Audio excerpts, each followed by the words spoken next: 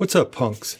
It has been a little while since I did my last vlog. As some of you may know or not, I ran into some trouble filming at my local casino after another popular vlogger did a vlog from there and didn't quite follow the rules that the casino had laid out for the people who had been vlogging there before. Gaming Control got some complaints about their vlog, and they came into the casino and they shut down all activity with phones at the table for a couple months, essentially making it impossible to vlog. I think the casino got in a little bit of trouble for it, and the vlog kind of fizzled out.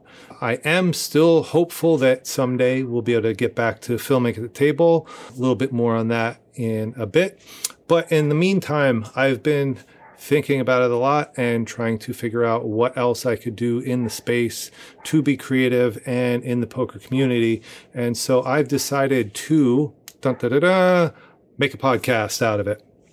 And instead of it being a typical vlog where it's just here's the hand, here's what happened, what I'm looking to do is something a little bit more in depth with each hand, not quite as many hands per episode, but do a little bit more of a deep dive into the thinking behind the hand, behind the actions in the hand, and the outcomes of the hand. And I'm going to do this both as a podcast and put these up on YouTube with the visuals, because some people would prefer seeing the visuals as we go along. With that, I'm also focusing strictly on low limit games. Your 1-2s, 1-3s, 2-5s, nothing bigger than that. The reason for that is I think there's a lot of great resources out there that do the gamut from low stakes to high stakes games, but a lot of the thinking behind a lot of that information kind of transcends some of the lower limit games. There's a particular person that I study from and learn a lot from who does a lot of great content, but a lot of the times when it's a low limit hand, their thinking has a lot to do with higher limit situations where you're going to have a more sophisticated player type. And sometimes I think that their advice kind of doesn't translate well to the lower limits. So I'm trying to stick to what I know, lower limit games, and try and grow as a player myself, but also help you grow as a player as well. With that, the way that I want to do this podcast is to make it as interactive as possible.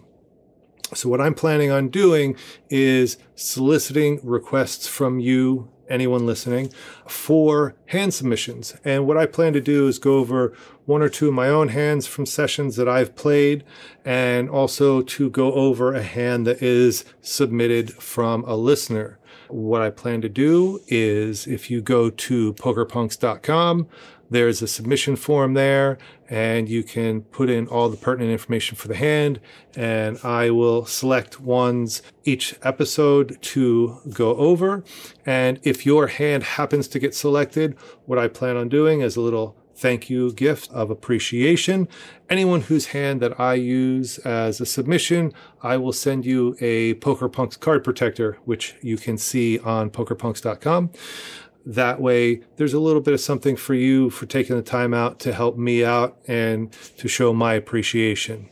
Second item that is on the website is I have a petition there, which is for me to try and take to the Pennsylvania Gaming Control Board and show them that vlogging is a net positive for the poker community, and to try and get some traction on changing their mind about vlogging in Pennsylvania casinos. There's several really good card rooms here in Pennsylvania, and I think that if we can get enough signatures on that and I can go to a gaming control board meeting, I think that I'll be able to convince them that vlogging is helping the poker community far more than any kind of perceived damage it could be doing. So look for episode 1 coming soon.